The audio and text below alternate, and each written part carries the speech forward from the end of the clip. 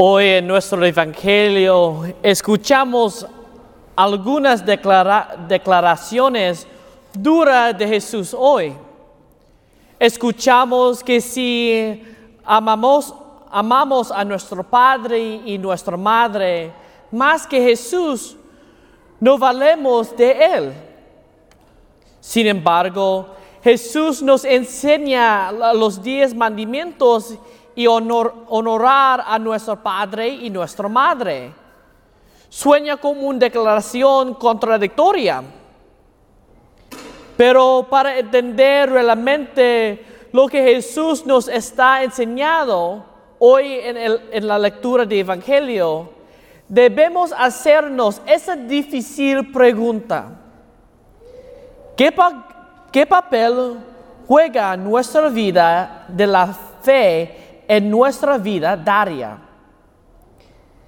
¿Qué papel juega nuestra vida de fe en nuestra vida diaria?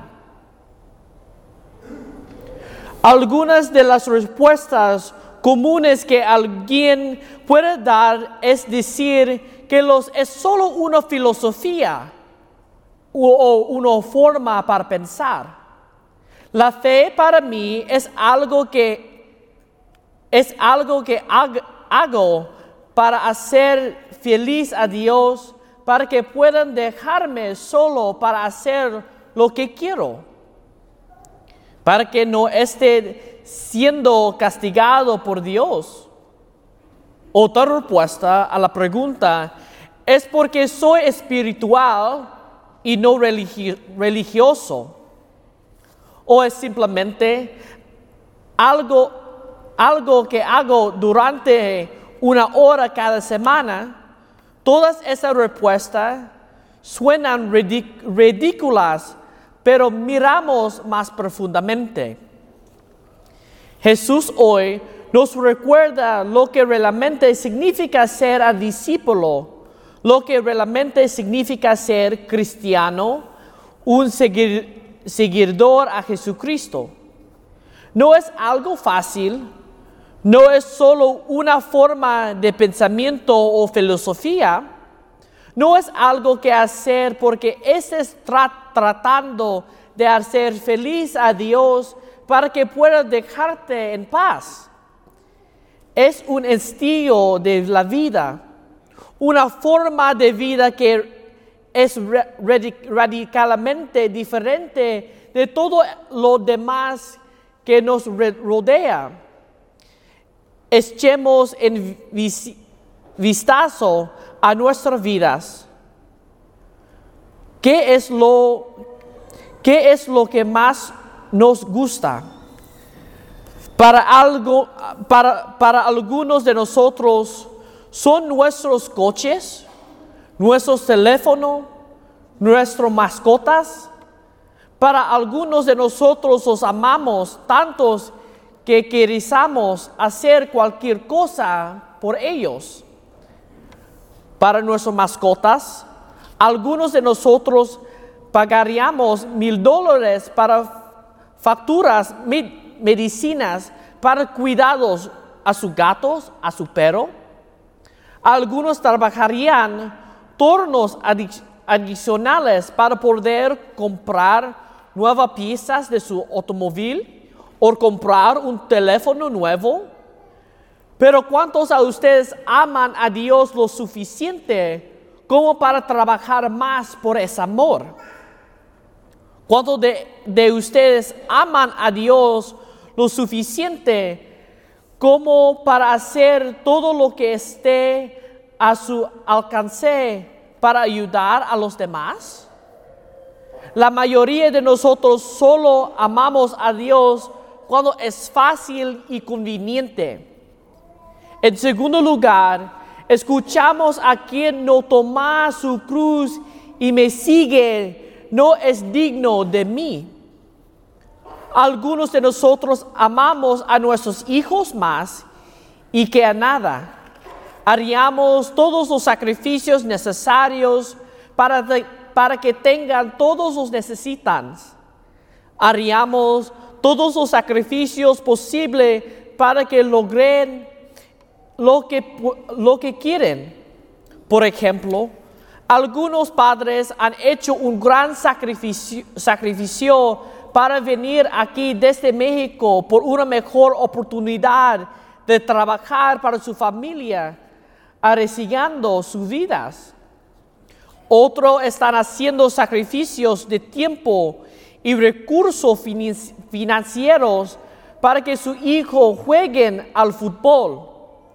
Hacemos todos esos sacrificios por amor a alguien, ya sea nuestros cónyuge, hijo, nietos o incluso amigos. Pero déjame preguntarte esto: ¿cuántos amas a Dios? ¿Cuántos fue la última vez que hiciste un sacrificio honesto a Dios? La mayoría de las veces la respuesta a esto es que estoy ocupado, no tengo tiempo, no puedo hacerlo, o no queremos hacer el sacrificio en absoluto a Dios. Así que la verdadera pregunta es si realmente los amas. Finalmente, quien encuentre a su vida y predella, y quien pierda su vida por mi causa la encuentra. ¿Cuántas horas a día pasamos a nuestros amigos y familias? ¿En reunirse? ¿En fiesta? ¿En pasar el rato? Para algunos esos es de 3 o 4 horas por día por teléfono o en persona, mientras en otros que 3 o 4 horas a la semana, a veces más. Pero ¿alguna vez te encuentras quejándote de lo tarde que llegó esta fiesta o cuántos tiempos perdiste con tus amigos?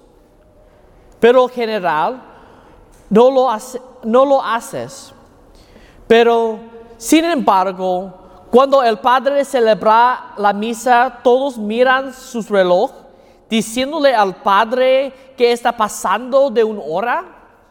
O cuando tenemos que hacer un sacrificio de solo 1 hora para ayudar a servir a la iglesia, estamos contando cada minutos y segundos.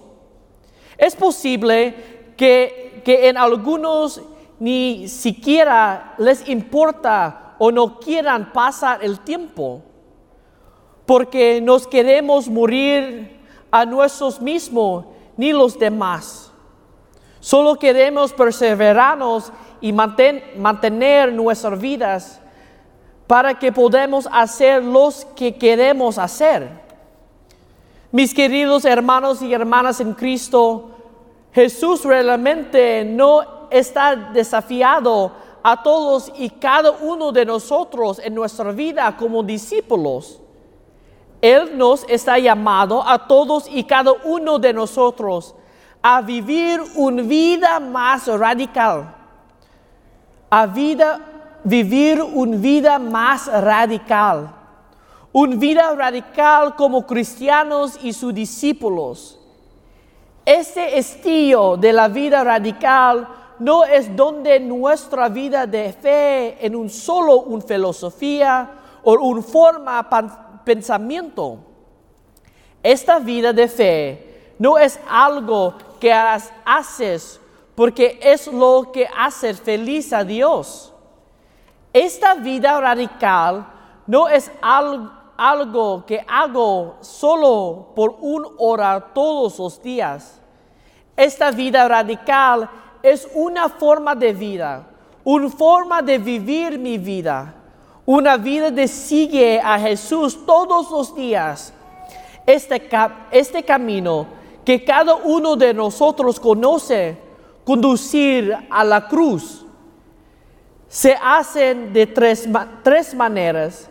Si amas a tu padre y a tu madre, muéstranos que hace ante todo pudimiento el amor de Dios por encima por todas las cosas, incluso aquellas cosas que son buenas por nosotros.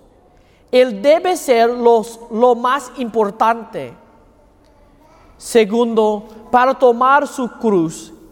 Esta vida radical es una vida llena de sacrificio, todo hecho por amor y algo más grande y más allá de nosotros mismos. Estos sacrificios se hacen por la gloria de Dios. Finalmente, recibir profetas nos llama a no solo hacer de estas ideas, pensamientos o cosas que mantenemos en nuestra mente como algo fresco y sabio, sino que está destinado a ser vivido de una manera radical. Mis queridos hermanos y hermanas, hoy estamos llamados a vivir una vida radical como cristianos. No estamos destinados a ser tibios o neutrales. Estamos llamados a vivir una vida radical de amor, sacrificio y por el otro. Así que tome de la Madre Teresa esta cita. No todos estamos llamados a hacer gran cosas, pero todos estamos llamados a hacer pequeñas cosas con gran amor. Pareces desalentador a desafinarte que puede ser esto, pero cuando damos pequeños pasos y hacemos pequeñas cosas, nos ayudarán a ser gran discípulos.